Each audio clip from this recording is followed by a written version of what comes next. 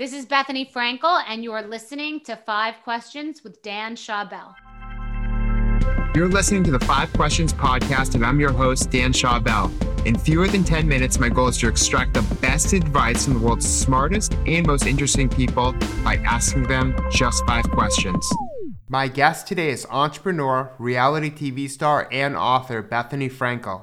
Bethany is the founder and CEO of Skinny Girl, a global lifestyle empire featuring products for women that offer practical and stylish solutions to everyday problems. We talk about her new book, Business is Personal, as well as her career and business decisions during this week's episode of 5 Questions. Bethany, welcome to 5 Questions. Thank you so much. How are you able to use your connections you made earlier in your career as an actress, like making friends with Paris Hilton, the Bruckheimers, your time spent in Saved by the Bell, to start your first company? I wasn't an actress when I met Kathy Hilton. I was a hostess at La Scala. I tried to be an actress, but failed, and was a PA on Saved by the Bell. And it's funny, I didn't know who any of these people were. Now I realize that Tori Spelling and Denise Richards and Leah Remini, I remember meeting them. They were all on Saved by the Bell. A lot of people passed through there. I was always a connector. I met the producer of Saved by the Bell on an airplane, and that kicked off the flight, but the flight was leaving and I didn't check in early enough. And then they said to me, we have 1 seat left and it's first class. And it was next to the guy, senior vice president of NBC Productions, who produced Saved by the Bell, Todd Levitt. I worked that 5-6 hours to get that job. And I was always just a connector.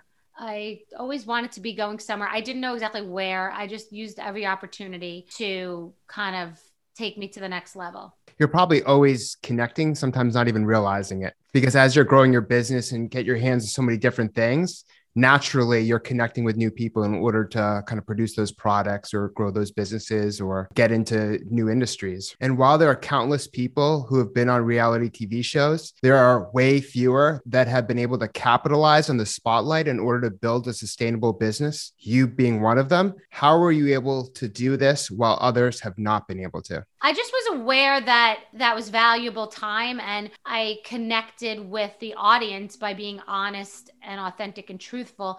And that started our relationship, which led to them investing in my business. It wasn't like I was just trying to hawk some product to some audience, thinking that that would be enough. I mean, any good brand does well, not because of the products that it sells necessarily and solely, but because of the brand connecting to you. So I think that unknowingly, I was creating whatever my personal brand was to connect with people, and I've stuck to that. It happened naturally. It wasn't forced. It leads perfectly into the next question. How have you stayed true to yourself while building your business?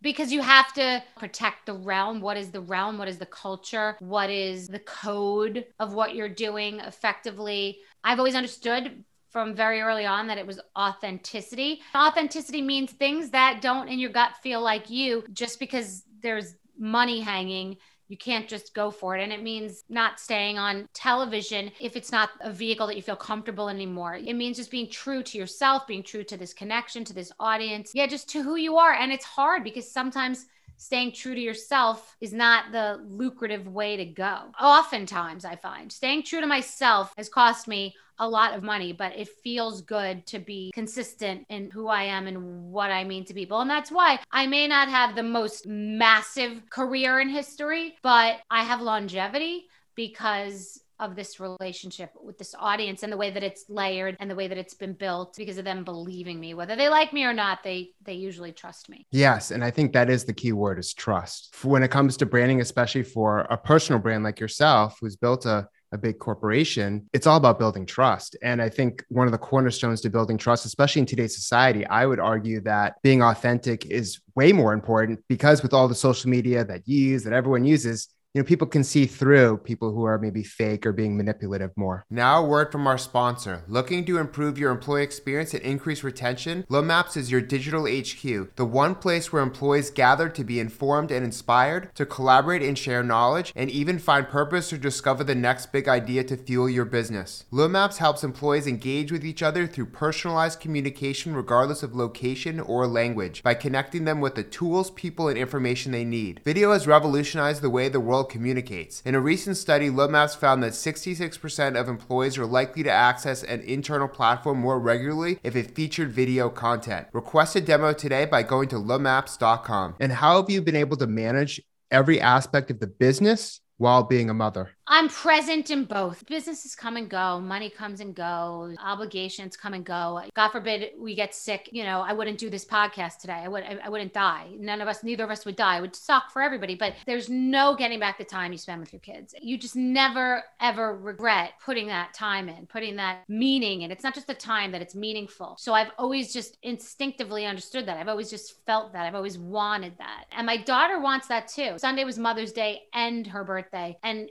I was really tired. We had done her birthday party Saturday, and I just wanted it to be a little Mother's Day-ish, where it's like, what in theory you're supposed to just do whatever you want and sit home. But she really wanted to make it meaningful. And we ended up looking at photo albums, and then we ended up just going to get Slurpees and eating junk food at the mini mart, and we got manicure. It was less restful, but it was meaningful. And I think that making the time meaningful is so important. And I make the right choices when it comes to business and when it comes to parenting. I can say that those are the reasons I'm successful in both.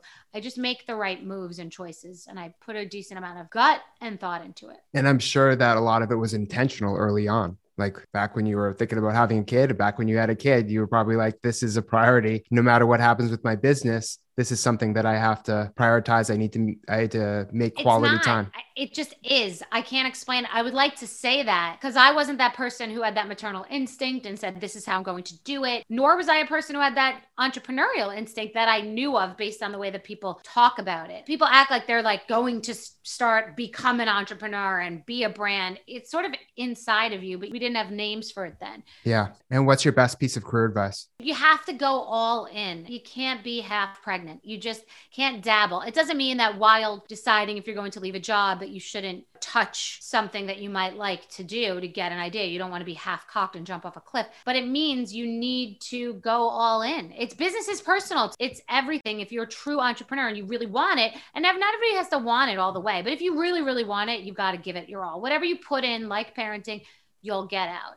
So I would just say, just do it right or don't do it at all. Thank you so much for sharing your wisdom, Bethany.